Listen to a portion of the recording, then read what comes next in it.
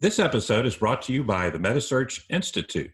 What happens when patients' cases become too complex to solve in a typical 30-minute visit? Well, you've all had those super thick, super deep patient histories nobody's looked at in a long time and gone back through. Well, I'll tell you what happens is those patients bounce around from doc to doc without getting any answers or making any progress. These patients are trapped and lost in a maze. Well, MetaSearch is here for those doctors and for those patients. Their motto is, "We solve the unsolvable." Their process is rather simple. Dr. Trent Talbot, the founder, assigns a team of medical detectives, typically 3 MDs and 1 PhD, to each case.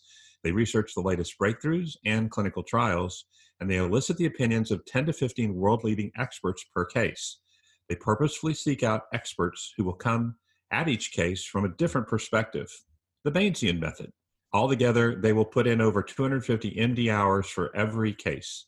That means 500 times the amount of brain power that a typical doctor can afford to offer.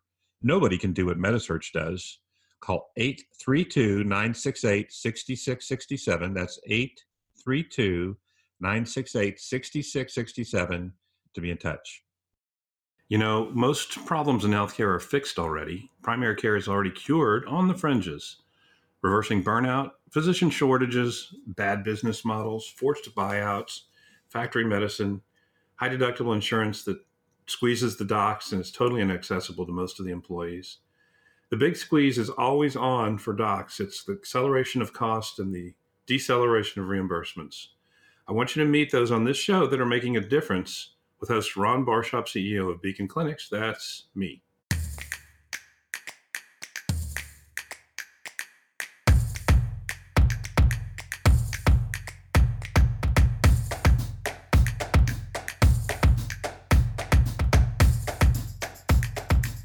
So I promised you at the turn of the year that we would meet some people that I think can be leading the revolution of what healthcare could look like going forward. And I don't know that we have the Messiah. I don't know that there is a Messiah.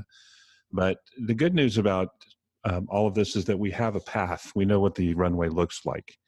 And it's going to look something like what our guest is going to be talking about today, which is living in the nest versus living in the wild. The nest would be described as anything that is in the healthcare clinic, inside a hospital, inside the system, is the 1% of the time where we're encountering healthcare face-to-face directly. The rest of the time, the 99.9% of the time, we're living in our homes, we're living our lives, we're eating, we're drinking, we're sleeping, we're moving. And that is really where healthcare is going to change, is when we can create a direct consumer experience that's so easy that it's a Google or a Facebook for social, or for example, like an Uber for moving places. When we can create that kind of an experience for the consumer in the wild, we will have conquered the user experience. Our guest today, Jeannie Teschler, is somebody that I've actually been really deeply in the head of now for the last 6 months because I'm excited about what she's working on. She's the founder and CEO of Wellsmith, which is a digital health community platform that's solving the single biggest problem facing healthcare today, a crummy consumer experience. Jeannie has pioneered innovative solutions over the last 25 years in 3 disciplines. So she's at the crossroads of consumer products, technology, and healthcare industries, and it really took all 3 of those crossroads for her to be able to become a sought-after speaker that addresses these complex challenges with the intersection of these 3 roads. So, Jeannie, welcome to the show. Oh, thank you, Ron. It's a pleasure to be here. How are the? Do we have any honeybees? No, not yet. I have not gotten the honeybees set up yet. I need to clear out that part of the yard. But my next door neighbor, turns out his father was a beekeeper. So I have a kindred spirit in the neighborhood. So the greatest GoFundMe crowdsourced system ever was this honeybee system I have, where you just literally pull a crank like you're dealing with pouring a beer, and you can get the honey out of the beehive without hot wax and knives and centrifugal fuses and killing a bunch of bees. It's really an elegant system. And Jeannie now is the proud owner of that because I couldn't make it happen in my neighborhood. Right. So I'm excited to get that started at some point. Yeah, I want to hear about that consumer experience.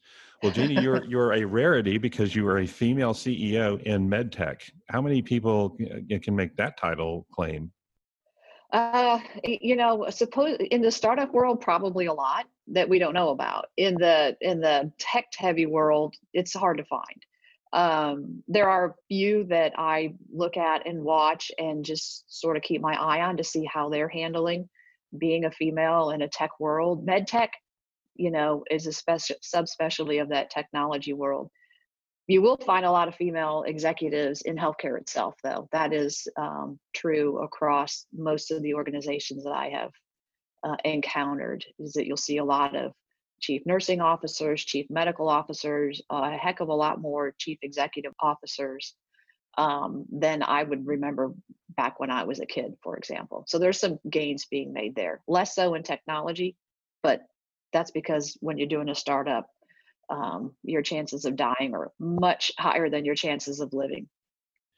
With a female nurturing attitude and just the DNA of a female, you would imagine that in 2020, we're not having a conversation like, why are more females not in CEO roles in technology? It's just, this would be a conversation you'd expect to be having in 2002 or 1982.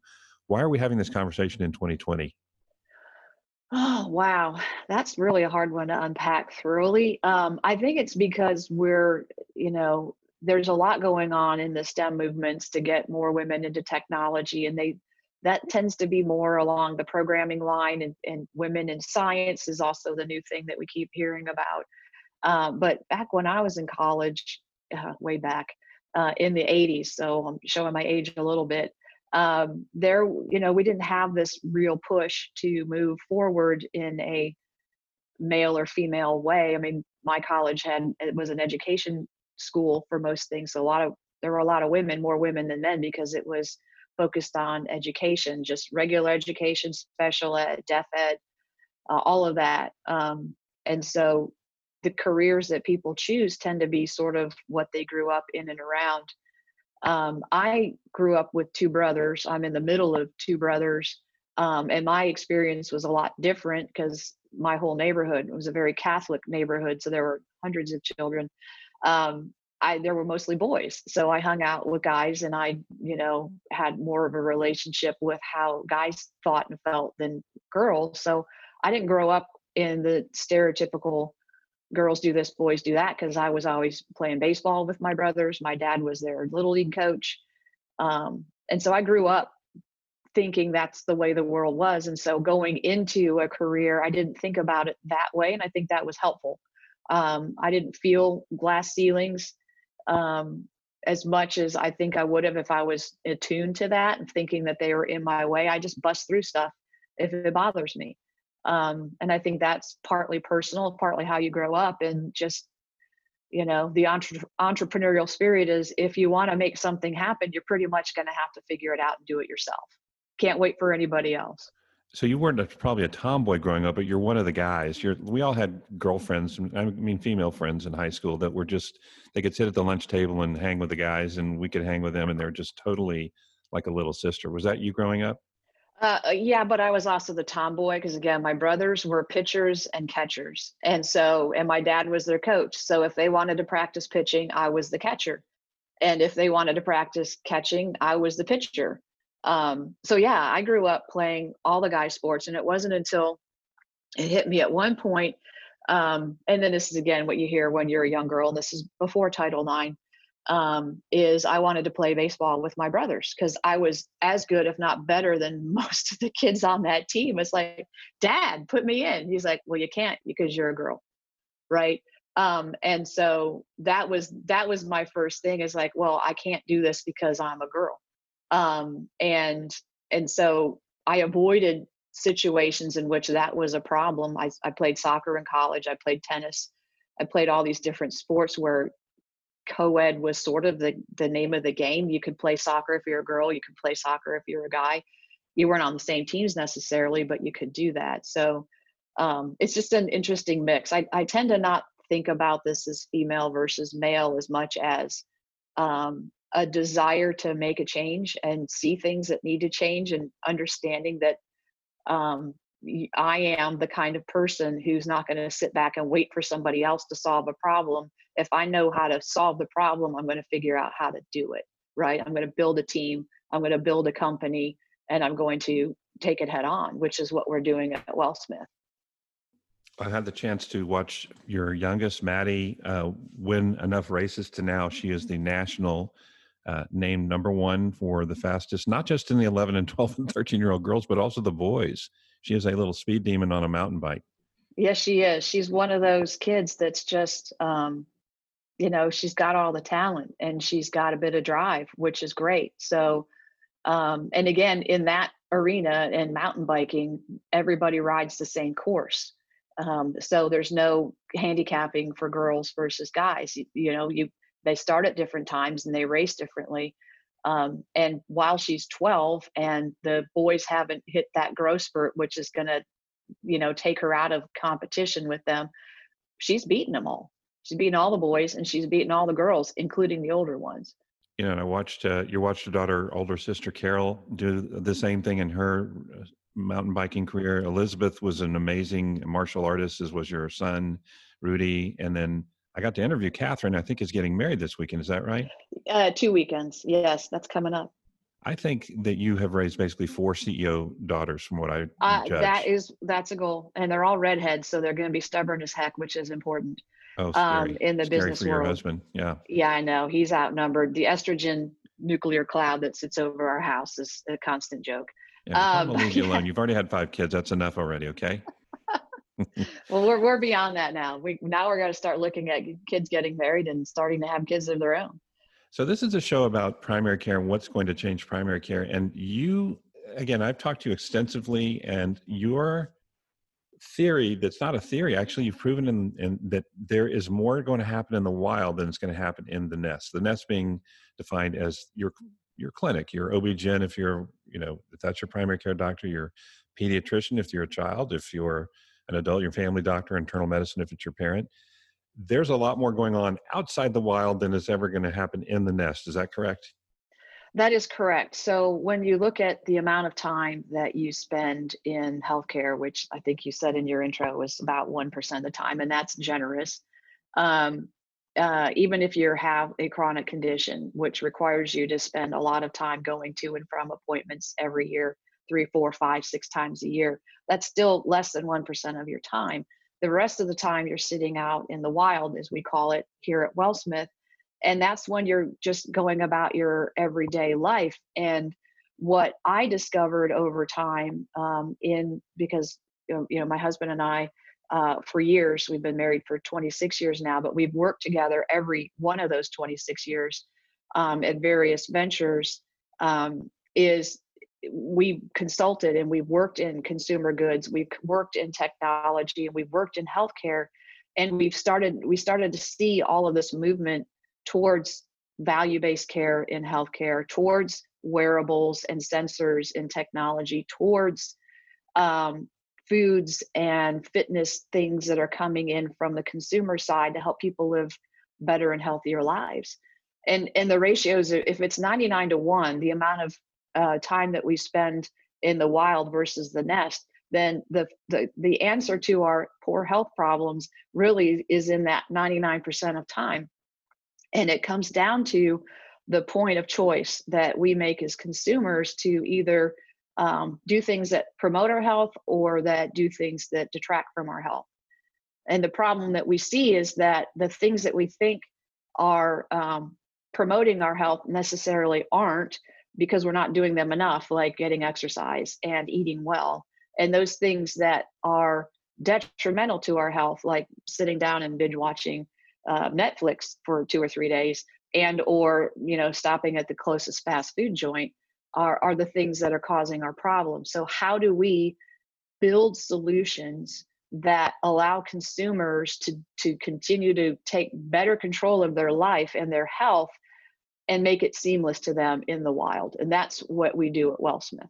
The key to solving this at the consumer level, because it is consumers who are the ones who are obese, it is consumers the ones who are having diabetes in record numbers, it is consumers with heart problems, is that the problem has to solve with them. And you won't find very many people, if any, who wake up in the morning thinking to themselves, boy, I really hope I feel like crap today, right? That's not how we think, but that's how we feel when we're not well. And so, but no one wants to feel that way. And what we're missing is the opportunity. And what we're building is the answer to that opportunity of how do I get that person who wakes up in the morning and it takes them 5 minutes to get limber because their bones ache and, they don't have their, they're just not well and they want to be well. And there's so much friction in that process, which is, again, when you look at it, and there's so many messages, like you said, I don't think it's 9,000. I think it's more like 4,000 or 5,000 messages that you'll get every quarter that are telling you to take it easy. You've earned the break, so grab the beer. You deserve a break today. Just this once. It's part of a balanced meal. All those things that you hear over and over again. You earned this. It's just this once. All those sugar drinks, fast foods, alcohol, binge watching, all that is like 5,000 or 6,000 messages that you'll see in a given quarter, compared to the one visit you go to your doctor and he's like, well, gee, Ron, your weight's popping up there and I understand your knees are aching, but you know what, if you drop a few pounds, that would really help. And you leave the doctor's office going, dang right, I'm going to start working out. And on the way home on the radio, they're like, hey, there's a special at Chick-fil-A for today only. And you're like, well, gee, you know what? I'll get to that workout tomorrow. I'll get to that tomorrow. So what you do when you're in a relationship with a consumer in an application, which it really is, because that's what all technology is to consumers, or applications. When you're in that relationship with a consumer and you have their best interest at mind, and you're feeding them information about what they need to do. So Ron, it's time for you to get up and take that walk, as you told me you wanted to walk 6,000 steps. So let's get started. And by the way, how are you feeling at the end, kind of thing. Then I have your back as a helper to you, not, shaming you because you didn't, and not undermining you because of all this other stuff. And so when you're in that relationship with a consumer long term, then you start becoming something that they look at 3, 4, 5, or 6 times a day. And all of a sudden you're dismissing that 5,000 messages that they're seeing in a quarter, because you're disintermediating that because you're with them in their pocket and you're helping them. So Jean, what you're saying is the physician is not unimportant, but the physician, and we're not saying physician shame, shut your pie hole and quit eating so much. We're saying that physicians have such a little touch point, or such few touch points, that not being an active part of a care plan is just, that's the way that's the system set up.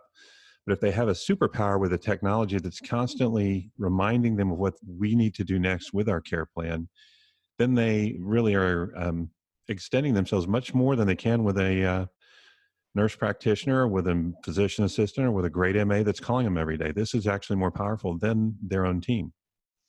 It is correct. And so, and the thing with a platform, which is what Wellsmith is a platform, and platform businesses tend to solve more than one problem, right? So we're not just solving the problem of consumers being able to more efficiently and without friction do what they need to do in order to stay healthy, right? Which is what, if you have a condition, it's simple things like taking your medicine, it's getting some activity in, it's managing your weight, it's measuring something about yourself, if it's your blood pressure or your glucose, so you understand where you are in your journey, right? And or even just living your daily life. We know that the standard is 10,000 steps a day, and that should keep you relatively well in motion, and good for your joints, good for your brain, good for your heart, all of that, right? So we solve that problem for consumers as a platform by creating simple ways that they can take control of their health and understand that it's not something that just happens to them, that they can actually direct and improve that on their own. The second problem we solve is the bigger problem that I hear from a lot of, been listening to your podcast, Dr. McCary, who was the last one that I listened to, talking about this idea that the physicians are burned out because no matter what they're doing as physicians, it's not helping, right? If their job is to help us to stay healthy, it ain't working, right? Because the obesity rates are climbing, the heart disease rates are climbing, the diabetes rates are climbing. That's not their job. Their job is to ensure that if we go off track, they can get us back on. but they can't help unless they know what's going on, which is the key to the platform, and why it's not just that you have this scrolling experience that's on your phone that kind of keeps you as a consumer apprised of how am I doing and what do I need to do next, but it's instrumented with an activity tracker, a blood pressure cuff, a glucometer if you need to measure your blood sugar, a scale. All of that is all integrated so that that information is also available on the clinical side. So physicians who are tied to these consumers then have this level of intelligence they didn't have before. So if I've got a practice full of a bunch of Ron Bar shops, some who are super healthy and some who aren't, how do I know as a physician who I should be reaching out to? Well, at this point, it's a crapshoot, right? You just got to bring everybody in every 3 months, go through a whole bunch of analysis, and then, toss back the ones who are doing fine, lecture the ones who aren't, try to get them the help that you need to give them so they can unstick themselves. And then you pat them on the head and say, I'll see you in 3 months. But with technology today, and this ability to gather data from the wild through sensors into an app that's then ported over to a care side where the physicians can then intelligently go, all right, man, I want to look at all the people this week who have fallen below 50% compliance in their medication, because I know if they're not taking their meds, that's the number one indicator that they're going to get worse in my thing. And I can serve that up in real time to the docs. And I can tell them who's having high glucose incidence more than usual, who's having low glucose incidence, whose blood pressure is going kind of crazy, who's got a heart rate issue. All of that information allows a physician to do his job better and actually scale. Because right now, the bottleneck in healthcare is getting through the front door of healthcare. There are not enough providers in the planet to solve the problem of the number of consumers who need help with their health. So we need the technology to level the playing field for the docs so they have a fighting chance to help the consumers. Jeannie, it appears to me, just from looking into your space a little bit in the last few months, there's a lot of sham trials going on, clinical trials. And what I mean by a sham clinical trial is if you have 100 in a population and they're super motivated to want to lose weight or super motivated to reverse their diabetes, you've pre-selected a group that isn't going to be representative of the larger population. Are you seeing other folks in your space doing that, or is that just my imagination? I think it is, and that's because they're still kind of stuck in that fee-for-service model where, and again, you've done enough podcasts about the horrors of fee-for-service and how it's doing a disservice to the clinicians in particular. But you get paid on these, I guess you call them, success metrics that are only attainable if you get the right populations in. So I won't badmouth anyone who's in my space right now, because there's enough work for all of us to go around. However, if you pre-screen people for their desire to change, you will get a lot of people who fall out afterwards because it's harder than they think. What you need to do is move to what I really love what Dr. McCary said was this relationship medicine model where the doctors and the consumers are on the same page. They're not fighting each other. And we've got to be able to get the docs to be the cheerleaders for the consumers. And if you look at how technology has evolved in every other industry except for healthcare, technology has delivered empowerment to consumers in banking, in travel, in all these different areas, in grocery delivery even, right? Where I can just pick up my app and I could get groceries delivered in 2 hours, right? All of that empowerment is missing from healthcare. And if we give consumers the right tools to manage their health, they will do a better job at doing it than anyone else, including any companies that are out there saying, look, I'll coach your employees to lower weight. I'll coach them to better diabetes control. I'll coach them. No, give it to the consumers, because they will do a better job if they have the tools than anyone else can do. And it'll be a lot cheaper and everybody will be a lot happier. Well, Jeannie, I want to thank you for your time. How do people find you if they're looking to connect with you? If you want to get me, I'm on LinkedIn at Jeanne Teschler, Jeanne Teschler, and Jeanne at wellsmith.com is my email. Okay, great.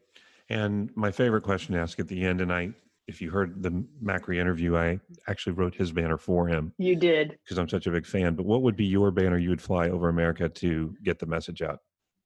That one is it's really directly to the consumers, and it's a big one. But you have the power to do this. You have the power to change your life. You have the power to take control over your health, and it's our job at Wellsmith to give you the tools to do that. But it is in all of our control as consumers to write our own health story. Love it. Love that we have you on the show. Love to find more folks like you that are making the difference by looking at the consumer first as the solution. Maybe not. So maybe the system isn't the solution. Maybe that hasn't worked so well for us for the last 30 or 40 years. So love the new approach, and I'm betting on you guys to be a big winner in the future. So thank you again for your time. We'll do this again and catch up with you real soon, okay? Sounds good. Thank you, Ron. I appreciate the time. Thanks, Jeannie. Thanks again to our sponsor, the MediSearch Institute. I want to read you a note a CEO friend of mine sent me who used them for a rare childhood disease her daughter had. Dr. Talbot's research was thorough. He provided clear paths of treatment, and he gave me access to the best physicians. I'm so grateful for his work. That's the MediSearch Institute. Thank you for listening. You want to shake things up? There's two things you can do for us. One, go to primarycarecures.com for show notes and links to our guests. And number two, help us spotlight what's working in primary care by listening on iTunes or wherever you get your podcasts and subscribing, and leave us a review. It helps our megaphone more than you know. Until next episode.